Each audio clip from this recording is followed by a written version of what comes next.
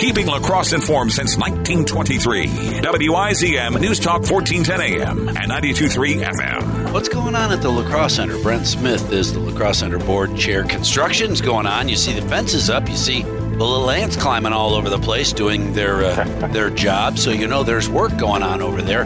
There isn't much money being made inside, and that's tough. Brent Smith, good morning. Thanks very much for talking with us. What's going on? What's up with the LaCrosse Center? You can't make any money right now, and that's got to really be painful for the city.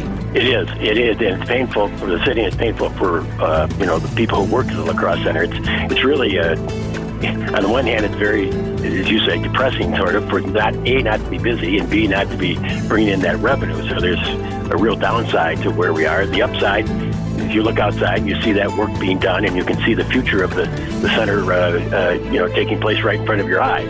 WIZM News Talk 1410 AM, 92.3 FM.